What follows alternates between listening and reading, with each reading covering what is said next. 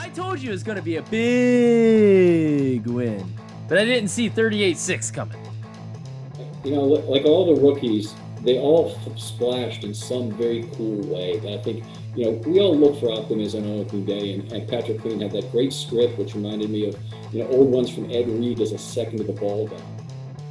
This is, I practiced against Haloti Nada, you know, I don't have, I can handle this. And so the cow, you know, goes one way, just like Lamar. And next thing you know, Jason is on the ground.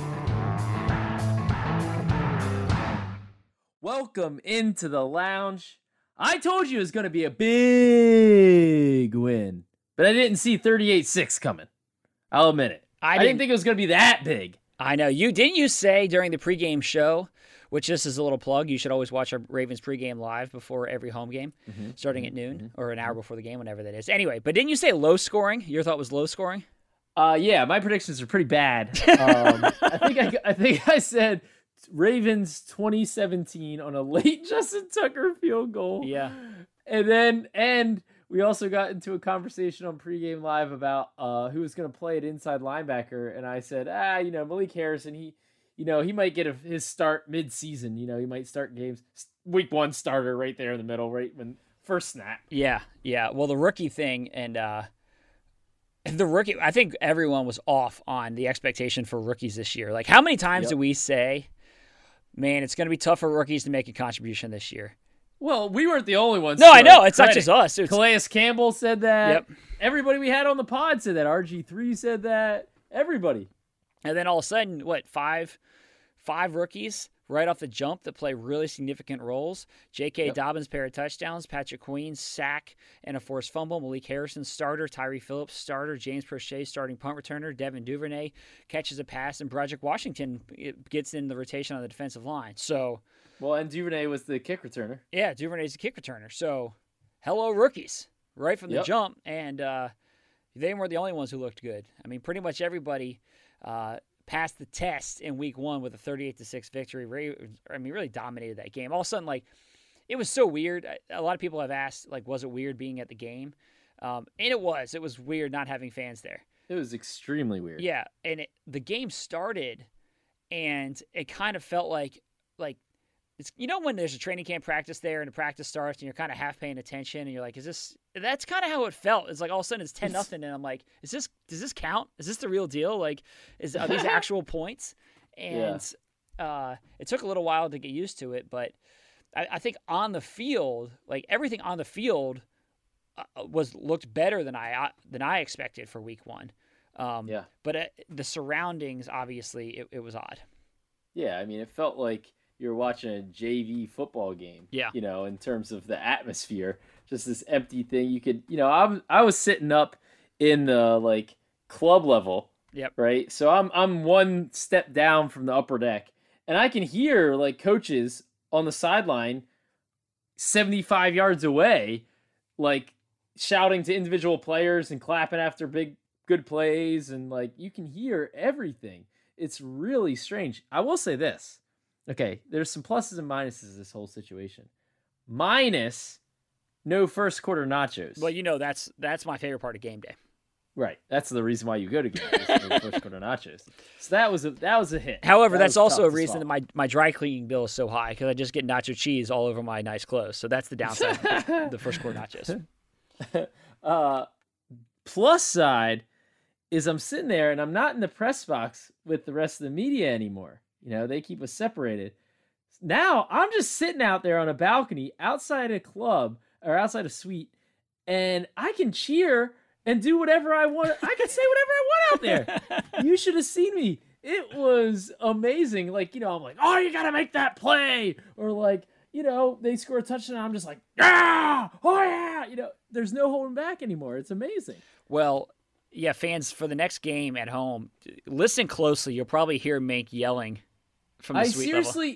I seriously was just watching back a play on NFL Game Rewind or whatever, Game Pass. Yeah. And I thought I could hear myself. Yeah, it is pretty wild to see. I mean, the games are obviously watched by a lot of people. But every week, there's 70,000 people in that stadium, and to see it empty and to see the game be played in front of, I don't know how many people were actually in the stadium, a couple hundred, in terms of employees and everybody. It is a wild phenomenon.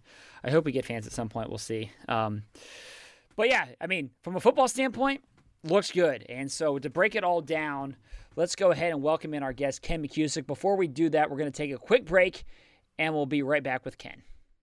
Ravens fans, if you've been reading the scouting reports, you know that Ram trucks are Motor Trend's back-to-back truck of the year. The Ram 1500 is a top pick with an available Hemi V8 engine, e-torque hybrid technology, and a 12-inch touchscreen. Plus, it offers a truckload of available features. It's the same with the hardworking Ram 3500 Heavy Duty. For generous cash allowances and great lease offers, go to ram.com and take advantage of all the great deals happening right now on a wide selection of Ram trucks. Well, we are thrilled to be joined by Ken McKusick from FilmStudyBaltimore.com. Make sure you check out his work. Ken is like the best in the market in breaking down the film after Ravens games. And I'll tell you, Ken sent some details, to steal a line from Mark Ingram, detailed notes on week one. And we want to talk to you, Ken, because, I feel like you learn a lot in week one. Like, you learn more in week one than you do probably from any other game during the season. Am I right, or am I just talking out of my butt here, Ken? No, you're absolutely right. In terms of what you learn from the coordinators, you get new stuff in week one that's always fun to unveil. It's like wrapping birthday presents. Yeah, exactly. Especially for a guy like you. So, I guess big picture, from your notes, I thought one of the more interesting things was you were kind of like surprised that the Ravens were able to win by as big a margin, 38-6, as they did. Why is that? Well, they really lost the battle on either side of the line of scrimmage, defensively and offensively. The pass rush, I think, was apparent to everyone. The Browns had success, but particularly early on, running the football on the base defense, which is really bad. So they lost both sides there in terms of defending, but in terms of the offense, Lamar Jackson bailed him out, but he was constantly under pressure. He had ample time and space, which is a metric of my own. Basically means a 3-second pocket and the ability to step into a throw. He only had that 4 out of 27 times, and an average might be around 40% in the league. Quarterbacks should pick the opponent apart when they get ample time and space. When they don't get it, it's trouble. And Lamar, despite 4 out of 27, had the 152 rating. So that was really the story of the game for me. Wow, that's interesting. So when you were looking at the run defense early on, it was really 2 runs. It was the Chubb 22-yarder and Kareem Hunt 29-yarder, I think. I might have that backwards. What did you see on those plays? What was the trouble in run defending early on? Okay, so the 29-yard run, and just from my visual memory, Campbell was late getting on the field and didn't even get all the way into his 3-point stance. But the play there was one where they were effectively using Campbell to set the edge, which made it a little worse. Harrison came in off that edge as well and got deep into the play. So between the two of them, that obviously created a large gap that, I think that was Chubb running through it. I might be wrong. Yeah, that was Chubb. Yeah. Mm-hmm. And then on the second one, it looked like, sometimes, obviously, a lot of times you have to tip your hat. And it looked like on the second long one that the Browns just blocked it up really well. I mean, they have a good offensive line. They invested in it heavily this offseason. Got Jack Conklin at right tackle, drafted a high first-round pick, and Jedrick Wills at left tackle. So it looked to me like they just blocked that up. Yeah, that's exactly right. I mean, and you got to give credit to the Browns. They're huge on the offensive line. They're very powerful, very much with their 2 tight end sets are like the Ravens running at you. They're kind of facing themselves. And if you think back to the 49ers game, that was the most similar last year in terms of a team that really mirrored what the Ravens could do, and they had some success running early also. So Ken, let's flip it over to the offensive side of the ball and the offensive line there. The offensive line was something that was a bit of a mystery going into week one, and I think there were certainly some people who were surprised when Tyree Phillips stepped out there and earned that starting job, rookie transitioning from a tackle in college into a right guard. And then Skura, too, given his injury and the long road back from that injury. So what were your impressions of the offensive line overall? And then we can talk through some specifics after that. Right. They had some problems. A lot of that with the amount of pressure Jackson was under. You know that the offensive line grades are not going to be too good. The good news is they weren't penalized. The bad news is they gave up a lot of pressures during the game. They missed some blocks in the run game. They didn't have the same success with double teams. Some of that was a function of not really running the 2019 scheme as often. So remember, 2019, a lot of read plays, a lot of running out of the pistol to get read plays. They ran much less out of the pistol in this game, and Jackson only ran the ball a couple times, but even the times he handed off out of that pistol option were not great in number. So interesting. It was a different offense than it was last year. And then if you're talking about the specific offensive lineman, who would you like to talk about first? Well, I want to come back to your point there about it being a different offense, because I think that's interesting, and we'll ask you to look into your crystal ball a little bit on that one. But let's talk Tyree Phillips. Like, to me, Ryan and I have talked about this with him before. He reminds me of Kelechi Osemele to some degree in size, converted tackle in college, played really well as a rookie in that Super Bowl run at guard. Do you see any of that in Tyree, and just what were your impressions of him? What'd you like? Where can he improve after his first start?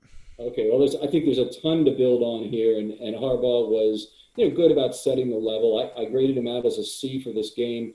He gave up 2.5 pressures, half a penetration, which is a loss on a run play, and a third of a quarterback hit, and I apportioned them out in that way. Grades out actually at the bottom of the C range, but I thought what was really positive is there were a lot of mobility questions about him coming into this year, moving from tackle to guard, as you said. He had 3 blocks on level 2 out of 4, and 7 out of 7 on his pulls. So that tells me right there that he's probably going to be fine, at least to start off with, on the mobility issues, and I was very positive about that. Big, strong guy. I think he will get more opportunity as he moves forward to use his length. He's got arms that are over 35 inches. Those are ideal for going to the armpits of that defensive tackle and controlling the pivot on right-handed run plays where the Ravens are pulling a guard from right to left, and he has to open the pivot on those things. So I'm very optimistic about what Tyree brings. And let's talk about another rookie. Obviously, Patrick Queen got a lot of headlines. After you get a sack and a forced fumble in your first game and lead the team in tackles. What did you see when you kind of dove into the tape on Patrick?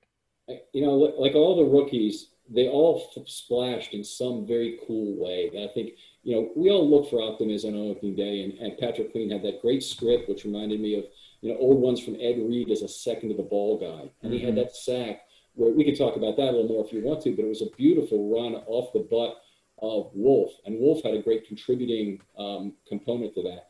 But other than that, he had some problems with the run. He got caught up in the wash. The Browns were very effective at getting a guard to level 2 to get a hat on him. If you look at his tackles, none were inside of 3 yards of the line of scrimmage. They talk about making mistakes at 100 miles an hour for Queen. Maybe it's a case where he needs to be more of a gap gambler and just take chances and get in the backfield. That works for some people and really worked for Mosley as a rookie. Ken's getting the call right now saying, quit giving away our film secrets. That's the bat line right Martindale on the line.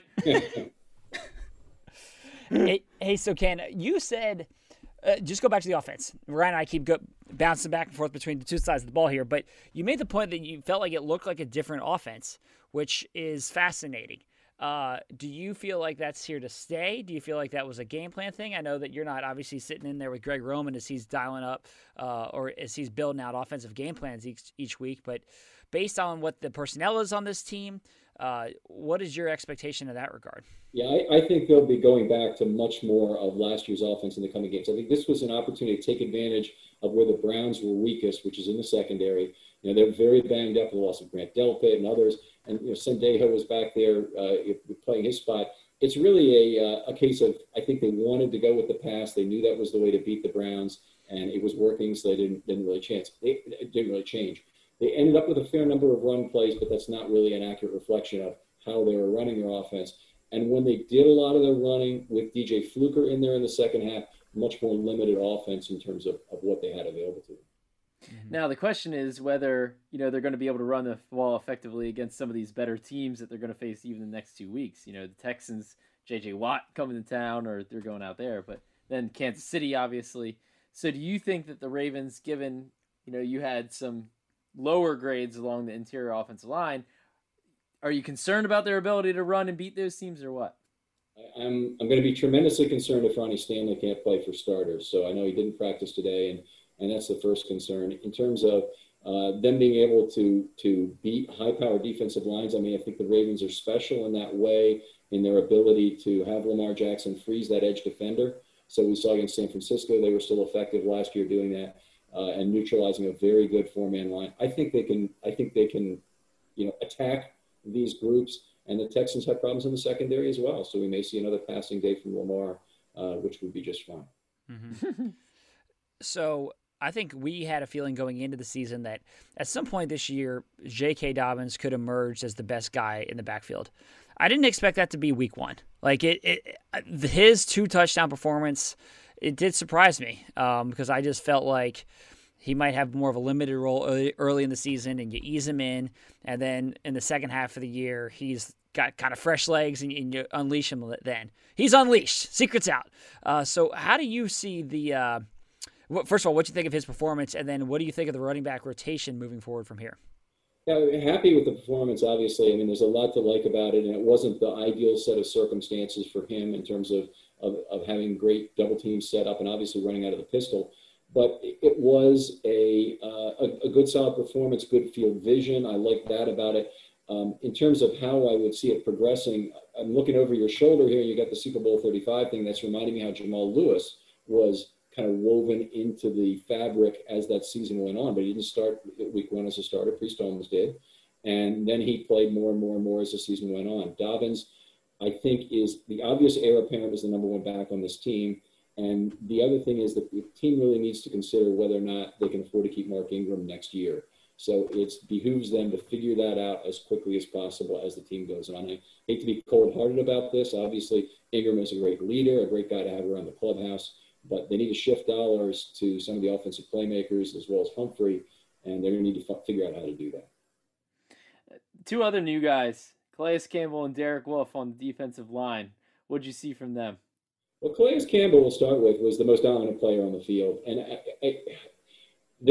he had 3 passes defensed in the game. I can't even tell you how rare that is for a linebacker, except that from 1998 through game 12 of 2013, which is just a sheet I had already made up for a previous story, that's a period of more than 15 years. And the Ravens only had Adalus Thomas do it once in 2001 and Haloti Ngata do it in his 2008 game against the Texans. I may remember a very acrobatic interception from that game. But those are the only 2 linemen who did it during that entire period. So it's incredibly rare for a lineman to do it. And to see him do it on consecutive plays, the second being an interception, very cool. Drew a holding penalty later in that game that was kind of cool, not to Ferguson because he had a sack washed out. But, it was a great game for players. And then Derek Wolfe? Well, Derek Wolfe had a big hand in the sack. He played the most snaps, first of all, but he had a hand in the sack by Queen, where he kind of drew the attention of the left guard Bitonio. So Bitonio, he didn't have to put his shoulder into him. Wolfe is really known as an under guy on stunts, meaning he's the guy who crashes between the 2 players, gets 2 45-degree angle blocks, creates an opportunity for both himself and the guy following his rear end to do that. Well, Queen followed his rear end, but he didn't even really have his shoulder in Bitonio. He just had his attention with a hand on him. And Bitonio never came back in time for Queen, and Treader was way too slow getting across, and Queen, with his quickness, got in quickly for the sack. So that was great to see. You saw at the end of that play, if you look at the video, Wolfe has his fist in the air like that. He understood exactly what his contribution was on the play. Well, that was kind of his MO. I think that when he first signed, he talked about how, and Von Miller talked about how he created a ton of opportunities for him. And I think Wolfe's role and what he's known for in Denver, obviously, was doing all the dirty work and creating opportunities for other guys. And clearly that's how he's starting. One more guy that I've got that I want to get your perspective on is Deshaun Elliott. First start, a lot of expectations stepping in for Earl Thomas in the back end of the defense. How'd the Joker look? Because we didn't see him, I'm going to say he looked fantastic. He also looked like a hell of a hitter in this game. He did. But let's go back to the coverage for a second, because Baker Mayfield, unlike Lamar, had 44% ample time and space, and the Browns only threw for 4.1 yards per pass. That tells me the secondary is doing their job. if you look at the maps on Next Gen, you'll see the deep middle in particular is where they did not test. And before this game, I really thought that's where the Browns would go because they've got tight ends, they like play action, and beyond that, Elliott's untested. And they're that's going to be a place where you're going to try and get after the Ravens. Didn't happen. And I think the fact that you didn't see him, I go back to the Earl Thomas quote, maybe appropriately from last year, that he says, "I'm a free safety. If you don't see me, that's a good thing." Mm-hmm. Mm-hmm. Interesting. Then you had in your notes here that there's a good story behind the fake punt and the Ravens blowing that up.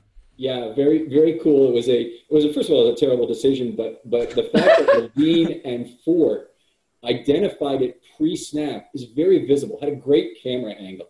I don't want to harp on this too long, but the camera angles bother me because they're not good for analysis. To have that backwards, behind the huddle camera, because I can't chart the receivers and I can't really chart the formation. But anyway, for this play, it was fantastic. So they're looking from behind Gillen's back, and normally punters come into the game. They tap left, right to make sure their plant foot is in a good spot. They take 2 steps forward, they simulate the punting motion, and they move back. In 50 years of watching football, that's the way it's pretty much always done. I did not see Gillen do that on this particular snap. All of a sudden, he's back there. He's rocking kind of back and forth. Levine went ballistic. I mean, he basically said, "Okay, you move here, you move here." He basically was resetting the gap control so that if the snap was to the up back, it wouldn't have been a thing. But he sniffed out the fake. And then as the snap was made, and really even before, snap was way wide, but before the snap, you'll see Fort and Levine moving off to the punter's right, anticipating that the run was going there. So they had it sniffed out from the start. Levine just amazes me continually in terms of being like a 20-year veteran sergeant being on the battlefield and surveying the problems, keeping his conscripts alive, these other rookies who are playing on special teams. He's a fascinating player to watch. That's interesting. That's very cool. Yeah. Cool. Well, Ken, appreciate it. Sometimes we all are feeling great after the 38-6, and we got to bring you in here to make sure we're not gulping too much purple Kool-Aid. Bring us down to earth a little bit. So we appreciate it. Ken's got like the coach mentality. Always looking for ways to improve. There you go. I like it. All right. Thanks for having me, guys. Awesome. Yeah, thank you. All right. Well, really good stuff from Ken. As a reminder, you can find his stuff at filmstudybaltimore.com. Ken breaks it all down for you. And now another guy, another savvy veteran, I'll say. My guy, John Eisenberg, a.k.a. Johnny Eyes. And he's here to talk about the season 2 launch of his podcast, What Happened to That Guy? So, John, give us the tease. Well, season 1 last year had 8 episodes. I spent a lot of time figuring out which former Ravens to dig into their lives after football and what are they doing? Are they happy? Are they sad? How do they look back on it? So that was a lot of fun. So why not? Let's do it again. Season 2. So here we go. I started with Jason Brown this week, and I'm knee deep in finding other subjects and guys to no spoiler alerts necessarily, unless you really beg me. But there'll be a full season of guys again this year. And for listeners out there who are listening to this, you're probably subscribed to the Lounge already, which I hope you are. And so John's podcast, What Happened to That Guy, is in the same feed. So you literally don't even have to look anywhere else. It's all in the Baltimore Ravens Podcast Network feed. So if you're listening to the Lounge right now, it's probably right under this. It came out on Tuesday. So once you're done listening to this, you can go check that out. So in terms of Jason Brown, John, he's got one of the most fascinating stories, I think, of any former player. Give us a little taste of what he's up to now and the transition that he made at the end of his career. Well, it's just an amazing story. When it really was my bad. As I said on the podcast, my bad that I didn't do him in season 1 because it is. I'll put it this way. I think he's the only former Raven who's been on like the network news and, CBS. Like Good Morning America. Yeah. I mean, they're all over it because it's such an amazing story. He played for the Ravens and then he went to the Rams and signed a huge contract with the Rams. He was playing for them, had to be the highest paid center in football at the time. And then he finally got cut and he was he could still play. He was 29. The Ravens wanted him back. The Carolina Panthers wanted him back. The 49ers wanted him back, but he's an extremely religious, devout guy. And he had made the decision that he's going to walk away from football to become a farmer. So, and he had no background in this. It's just like, I'm going to be a farmer. and so he bought 1,000 acres, and he's been doing it ever since. It's 7 years ago. And what's the real kicker is he gives away all the food. He gives it away to food pantries. He gives it away to churches. And it's over 1 million pounds of food at this point. So wow, just an incredible story. And it's not like there's this big operation down there where he's, pointing. He's the guy. He's doing the farming. So just a fantastic story, and he tells it really well. Yeah, it is a really, really good episode. I highly encourage everybody to listen to it. I think my favorite line was when he was telling the story about how some cow was kind of getting away from him, or he had to get the cow in somewhere, and he was like, you know what? I'm a former offensive lineman. I should be able to stop a dang cow. Finish the story here, John. Yeah, he was trying to get him back in a pen, and they were getting out of the pen, and he wanted to corral it and put it back in the pen, this cow. And so he says, I practice against Haloti Ngata, I don't have, I can handle this. And so he tells the story really well, how the cow, goes one way, just like Lamar, fakes one way, goes the other way. And next thing you know, Jason is on the ground and the cow has passed him. And so I said to him, somebody needs to sign that cow. And he goes, the cow's good, man. The cow's athletic. So that's certainly the only time anyone has said that to me in an interview, that cows are athletic. Well, give us a taste of a couple other guests. All right. So everybody should go back and listen to Jason Brown, but who do you got coming down the pipe? I've got one that I know that fans are going to hear is Kelly Gregg. Buddy Lee. Buddy Lee is in. He will be coming back, and had a hilarious interview with him. When I spoke to him, it was raining. He's back living in Oklahoma, and he's on the radio, if you can believe it. He's a radio guy in Oklahoma, and he's got this farm that he goes and hangs out at, out in the middle of nowhere. It's just hilarious. I mean, Kelly Gregg is a very funny guy. And so when I spoke to him, he was just riding out a big thunderstorm in Oklahoma and just making all these comments. So he's really good.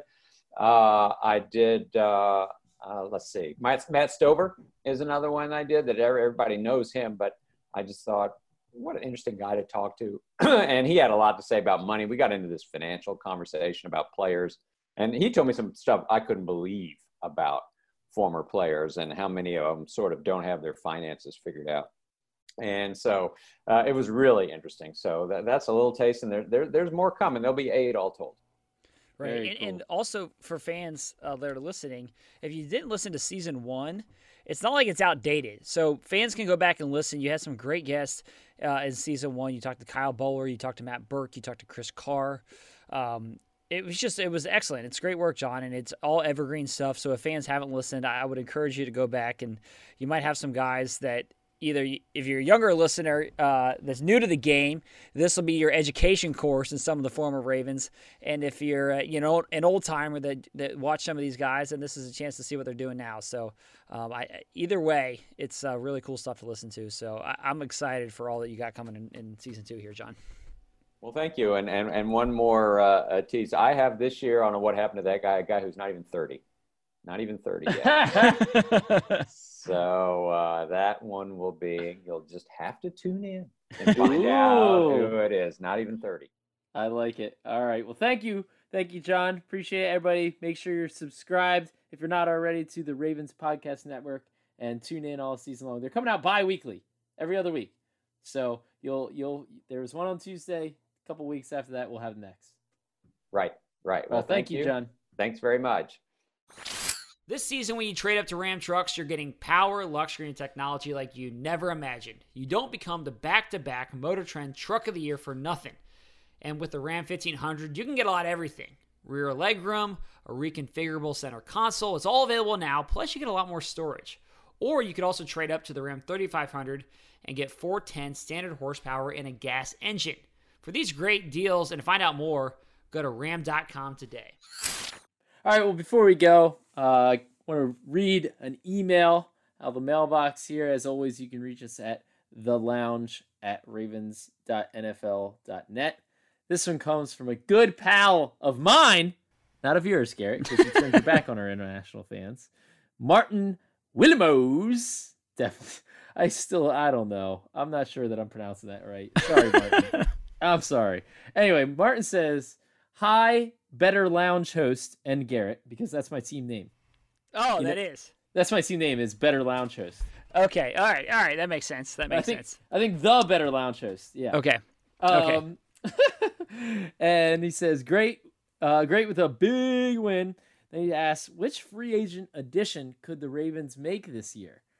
It can be a position and or player. He says, I think the Ravens have about $10 to $11 million in salary cap space right now. So what move are they making? What do you think here, Garrett? We go to see another Marcus Peters-like trade? I would say if I had to pick one spot, I guess the offensive line somewhere along there. Nah. I don't know. Nope. You're wrong. Pass rush. Yeah, I think if they're going to sign somebody, it's going to be around that week 5, week 4, week 5, week 6, somewhere in there, and it's going to be a pass rusher from some team that's not doing all that well or is in a tough salary cap spot, and the Ravens just say, you know what, we need a little more juice coming off the edge. I mean, all the reports say they're interested in Jadeveon Clowney. Right. So I think the desire is there. The other spot I would point to in terms of desire is obviously they worked out Dez Bryant at wide receiver, and there's been reports, of them being sniffing around the wide receiver market. So that could be the other spot. I don't see that one. I don't see wide receiver. I think that's less likely. I would put my money on pass rusher. Yeah, I would agree. Pass rush is probably at the top of that list. Offensive line, I guess it just depends. Stanley's got the ankle, not expected to be serious. Do they get banged up at all there? Not a ton of depth if you were to have an injury there. So I would agree with you on pass rush. So anyway, I appreciate the email from Martin. Whoa. Martin also had it was more. There's more to the question. He said also 1-0 in fantasy, baby. Are you 1-0 also? I'm 1-0. Of course I'm 1-0. Here's the thing. Everybody was ragging on me in the league, though, and they said they were gonna narc on me to you. That I drafted a bunch of AFC North players that were not Ravens. Classic. You probably drafted Ben. You draft. No, I drew the line there. I have a terrible quarterback situation. I have Matthew Stafford as my starter, and Ben was just sitting there on waivers, and I was like, I'm not doing it. I'm not drafting him. I'm not doing it. But I have James Burrow. I have Jarvis Landry, who I benched last week. Well, first of all, you have Joe Burrow. You have Joe Burrow. Oh, did I say James? You need to learn the names of the other quarterbacks in the division. I have Joe Burrow, Jarvis Landry, James Conner, and Joe Mixon. Bengals guy, big Bengals guy. My closest Ravens connection is I did get Hayden Hurst. All right, there you go. So. All right. Well, everyone, thank you so much for listening. You can send in your emails every week by using the email, thelounge@ravens.nfl.net. Thanks for listening. Mink, go ahead and take it away. Get ready for a big win. I just woke my kid up for a nap. All right. See you next week.